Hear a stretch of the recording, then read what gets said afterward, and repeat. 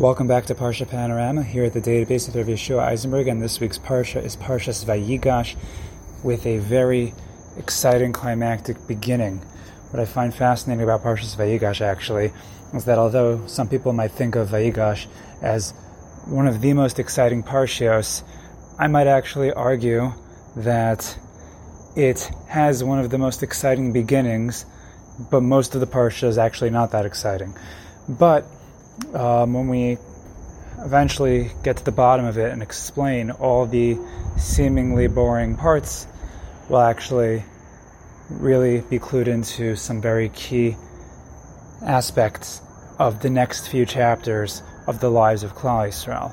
But I'll explain exactly what I mean as we get to the specific components of the Parsha.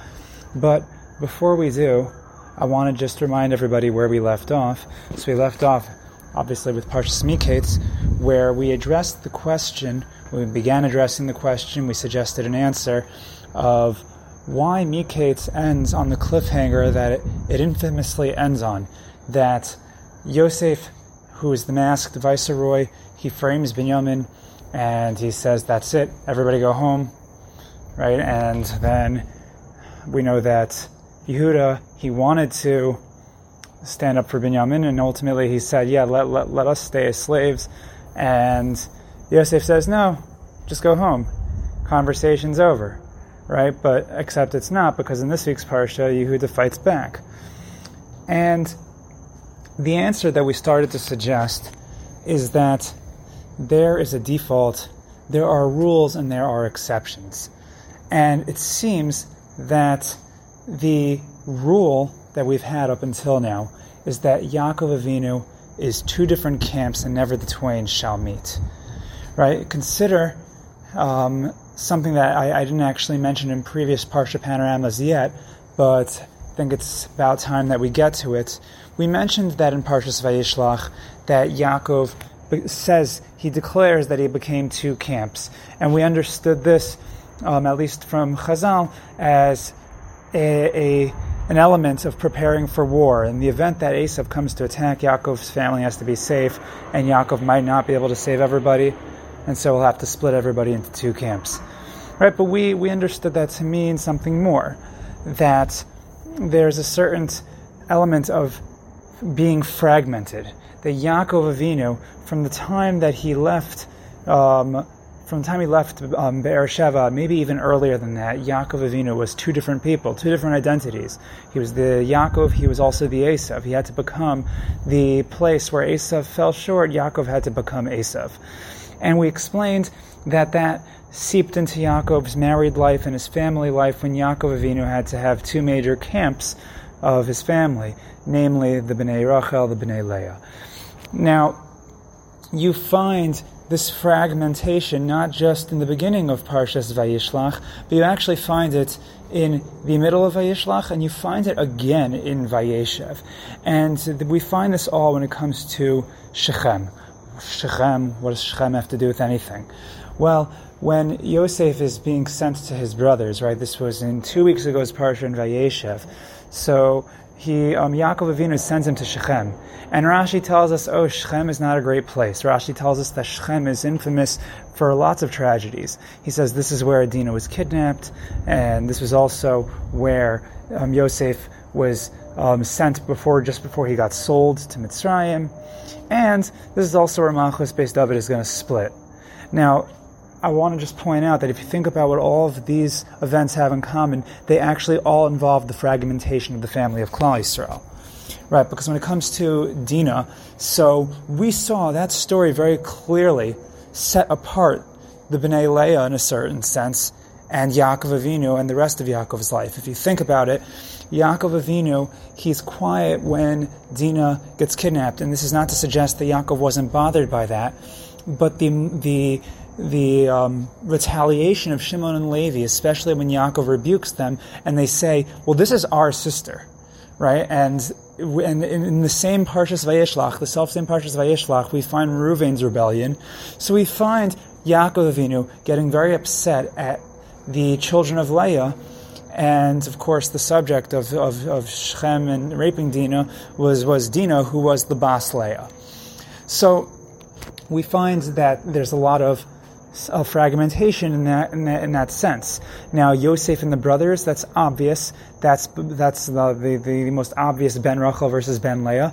But also the split in Malchus Beis David is really the same concept, right? Because when Malchus Beis David split, we saw a split between the northern kingdom and Judea, which is Yehuda, essentially representing of the Bnei Leah, and on the other hand, all the other tribes, they eventually they eventually become Ephraim, who is Ben Rachel.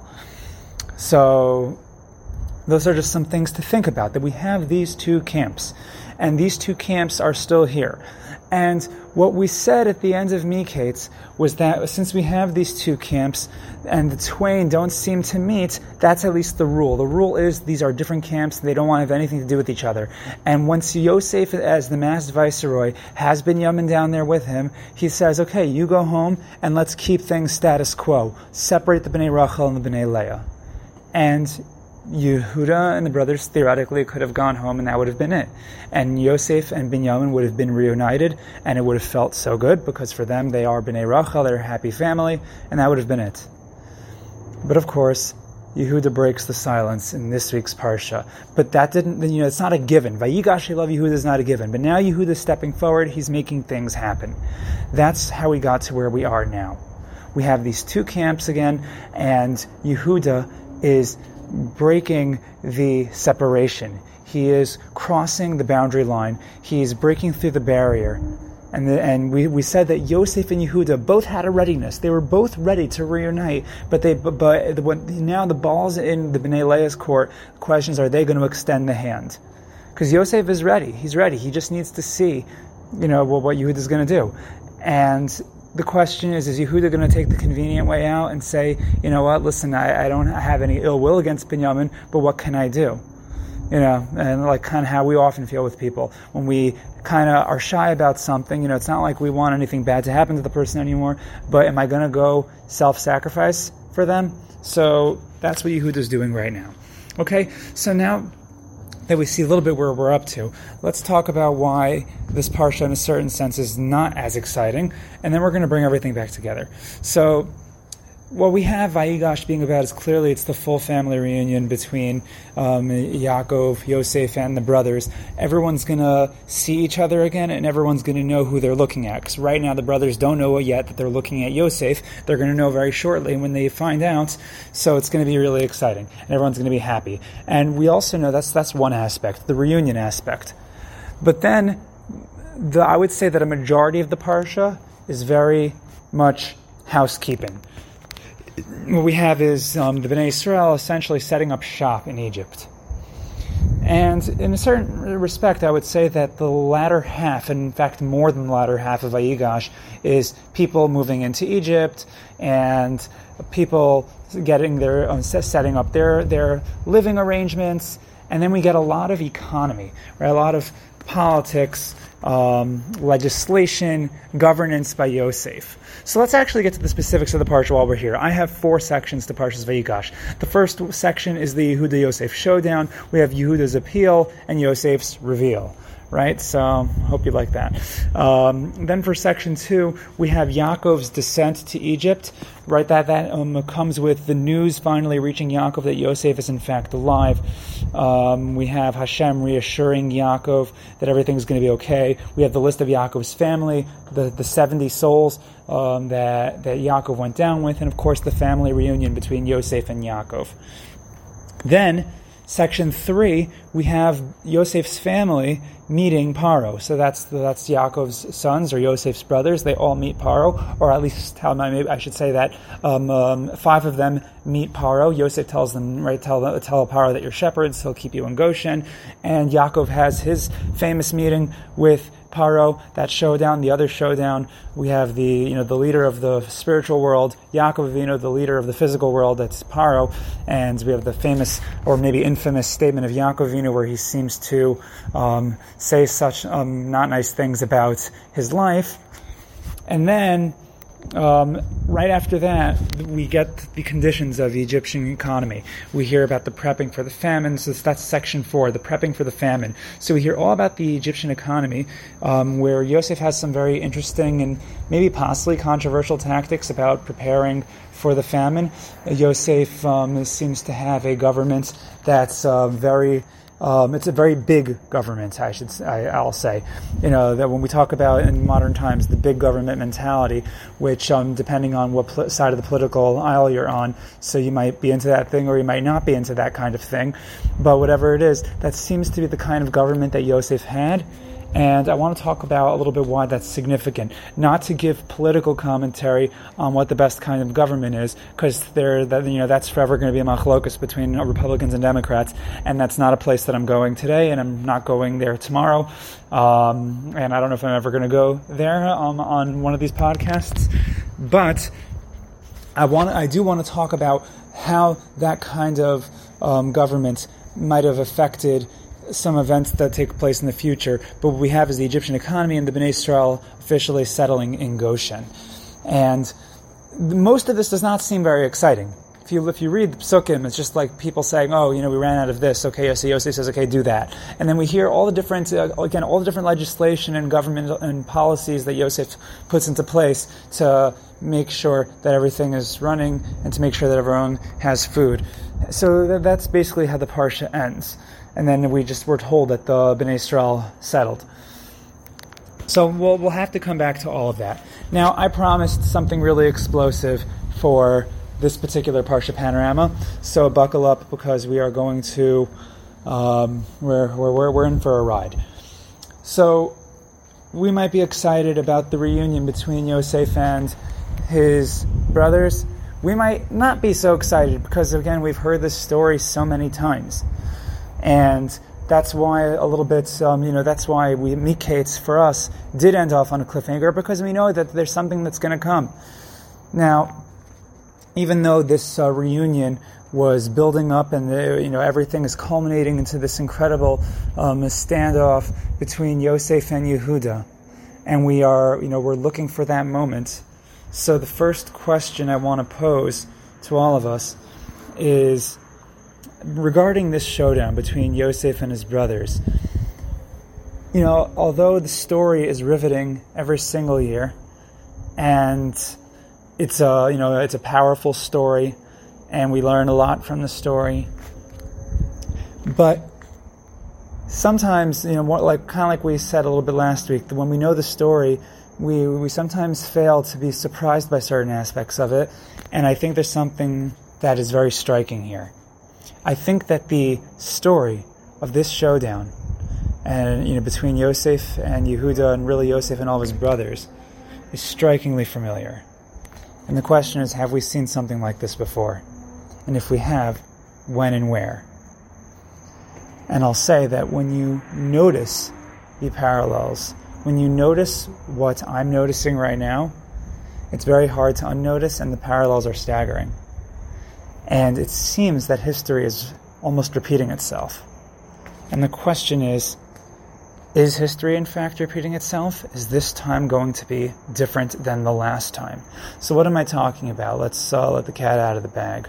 Well, before I do, I'm going to let some of the variables speak to you, and we'll see if they tell you anything. And if you want, maybe I'll give you a moment where you can pause the tape and see what you think, if you can guess where I'm going. I don't know why I use the lashon pause the tape, because it's not a tape, it's probably a phone or whatever device that you're using. But whatever device you're on, maybe it's a computer, but just to use the old vernacular of stopping the tape. Okay, let's get off that. Let's get into the meat and potatoes here. So, among the variables, we have on the one hand the idea of Vayigash, the approach, coming forward.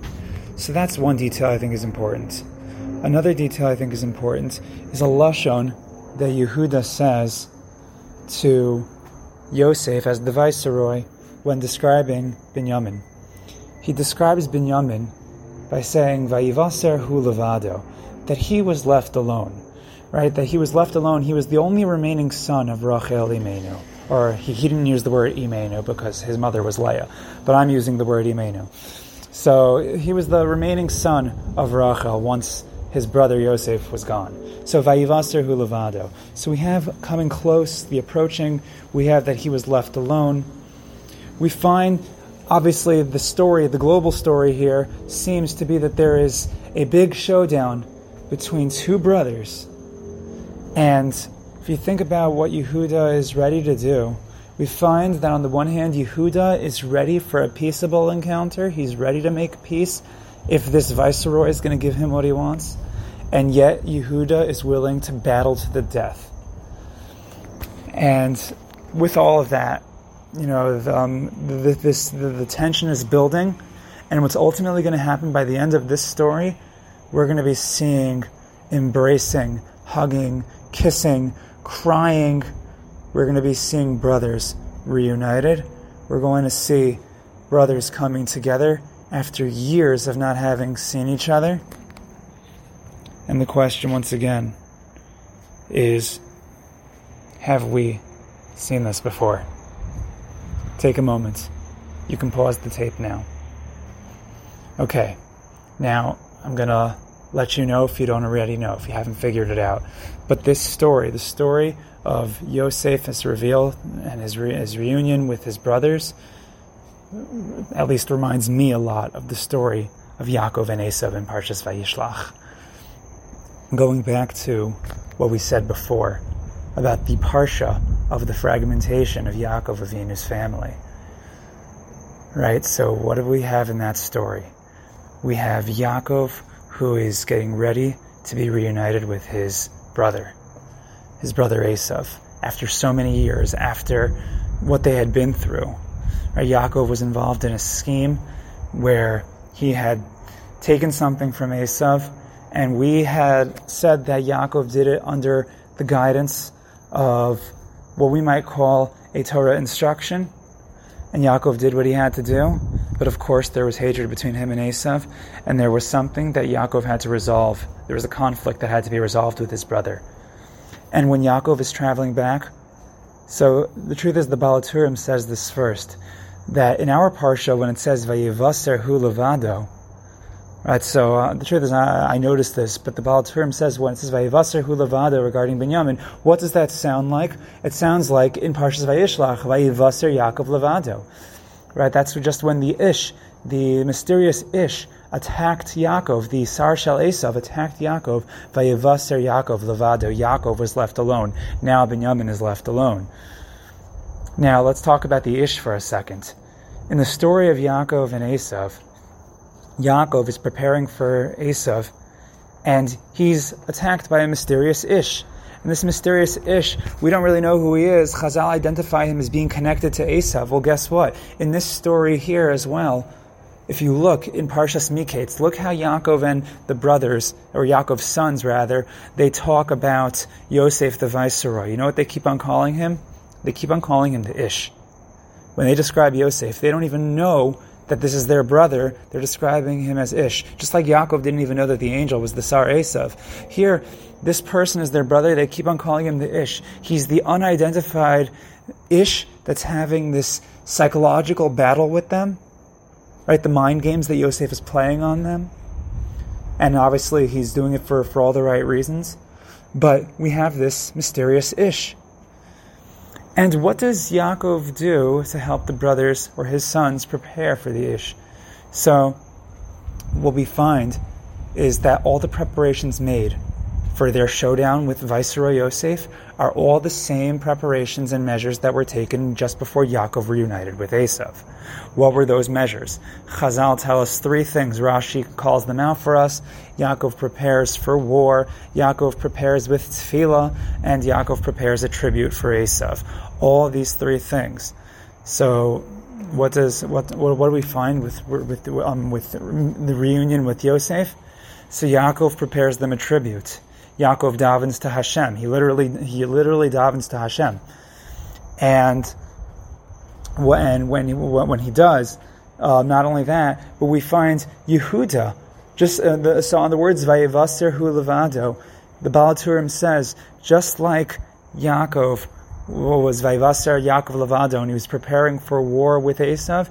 Guess what? When the pasuk here says Vayvaser Hu Levado, that Binyamin was left alone, when Yehuda says this, the Baal Term says Yehuda is preparing for war, if that's what he has to do to keep Binyamin. And in fact, when Yehuda says Kamocha Kiparo, he says, I see you as Paro. So there are different versions of that. Is Yehuda trying to appease Yosef? Is he trying to say kind words to Yosef? Is he trying to give a tribute?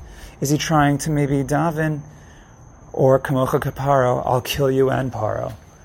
So we see, and in fact, the Lekach Tov actually says that Yehuda had all the same three preparations that Yaakov had for Esav. Yehuda made all three of those preparations for Yosef. So what we find here is a lot of parallels. Not to mention the bowing, the brothers and Yaakov's family, they bow just before they see Esav. And Yehuda and all the other brothers, they all bow just before they meet Yosef, when they think Yosef is the viceroy and the king, and they don't know that he's Yosef, so they bow to him. Of course, the crying, the kissing, the hugging, that takes place in both stories. And so we see a lot of different connections. In fact, also Esav and Yosef were actually both of their fathers' most beloved, it seems, or at the very least the Chumash attests to the love that both of their fathers had for them. So there's a lot going on here. And the question is, what does this all represent? There's actually one more parallel I want to throw out that I just noticed. I don't know if I noticed it in previous years, but I noticed it this year, and I realized in my essay that I wrote on this topic, I didn't have this in there. But the Lashon of Chain. We find the Lashon of Chain in both stories. Esav sees Yaakov's family approaching. He says, who are all these people? And Yaakov says, these are the people that Hashem blessed me with. He uses Lashon of Chain, that Hashem has graced me with. And when Yosef sees Binyamin for the first time after so many years, when the brothers finally bring Binyamin down in Parshas Miketz, so Yosef blesses Binyamin with Chain.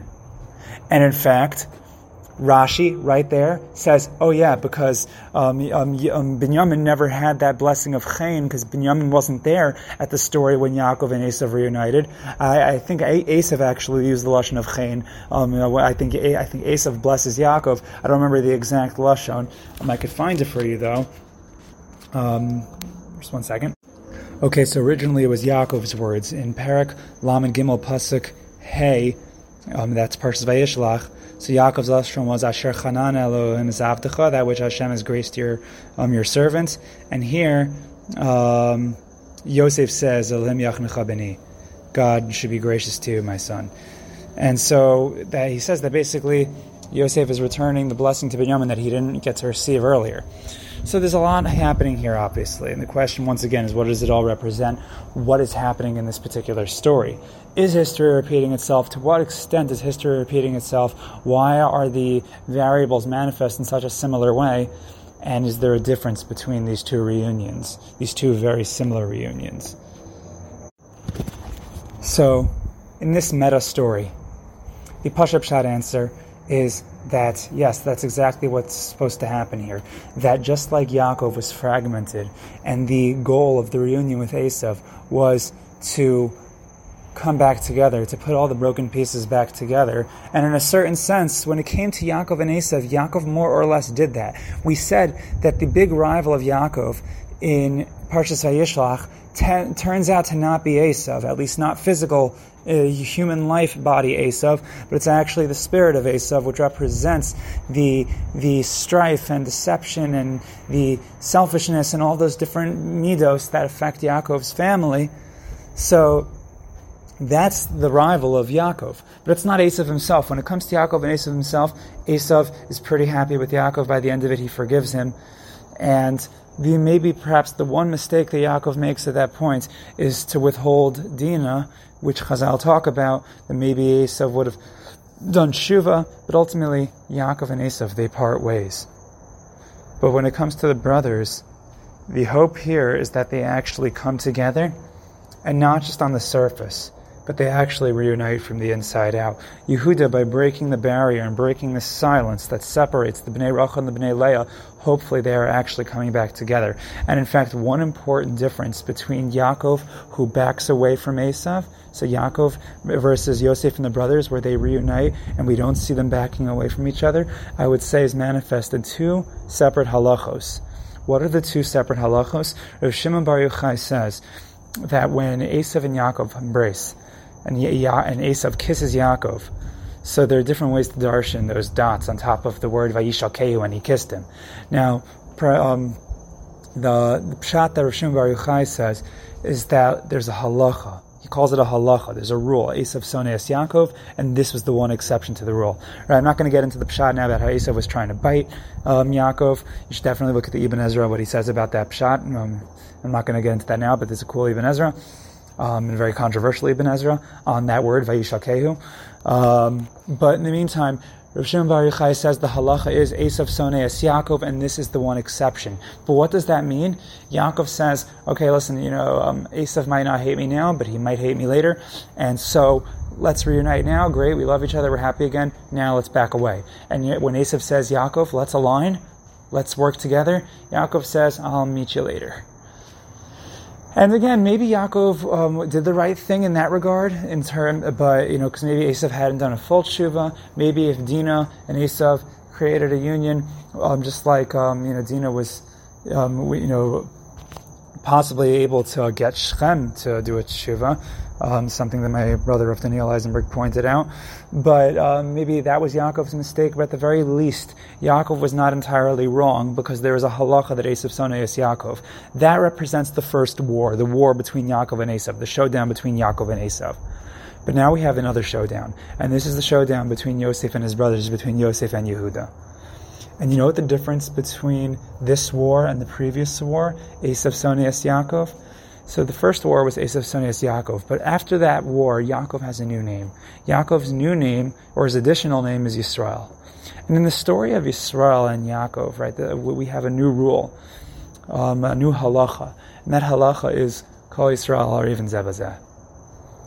Esav might hate Yaakov, but when it comes to Bnei Yisrael, we are all guarantors for one another. Right, that word, a raven, a ravon. Yehuda was an arev for Binyamin. They are a raven zeh b'zeh. And because they are guarantors for one another, that's what ultimately created that kesher, that new unbreakable kesher between the Bnei Rachel, the Bnei Leah, all of the Bnei Yisrael together. Does that mean that there will never be friction and tension again? It absolutely does not mean that. But we have to see this Parsha as the model for all reunions of Klal Yisrael, all the divided sects of Klal Yisrael, all the legitimate ones anyway, right? The ones that are all Yerei Shemayim. So there's a reunion to be made between them. And the model is right here in our Parsha. So that's one important aspect of our Parsha. On the global map, right, we know that there is one family. Right, Yaakov's family is it. He's the Bechir Tesheva Avos. He's the one through whom the entire world is going to be blessed. Right, Hashem chose Avraham after generations of failure, generations of humankind that were not able to receive God's blessings. The whole reason for which God created the world. Now it has to be Yaakov and his family. There are no other options, and that means that Yaakov's family is going to have to get it together. They're going to have to figure it out because they were chosen and they are on a higher level and they are the Gedolim of the world. But that doesn't mean they don't have business to work out. And that's being worked out in our Parsha. What's the next chapter? Well, that's the other half of our Parsha. The next chapter is, now that we are a family, we are slowly going to become a nation.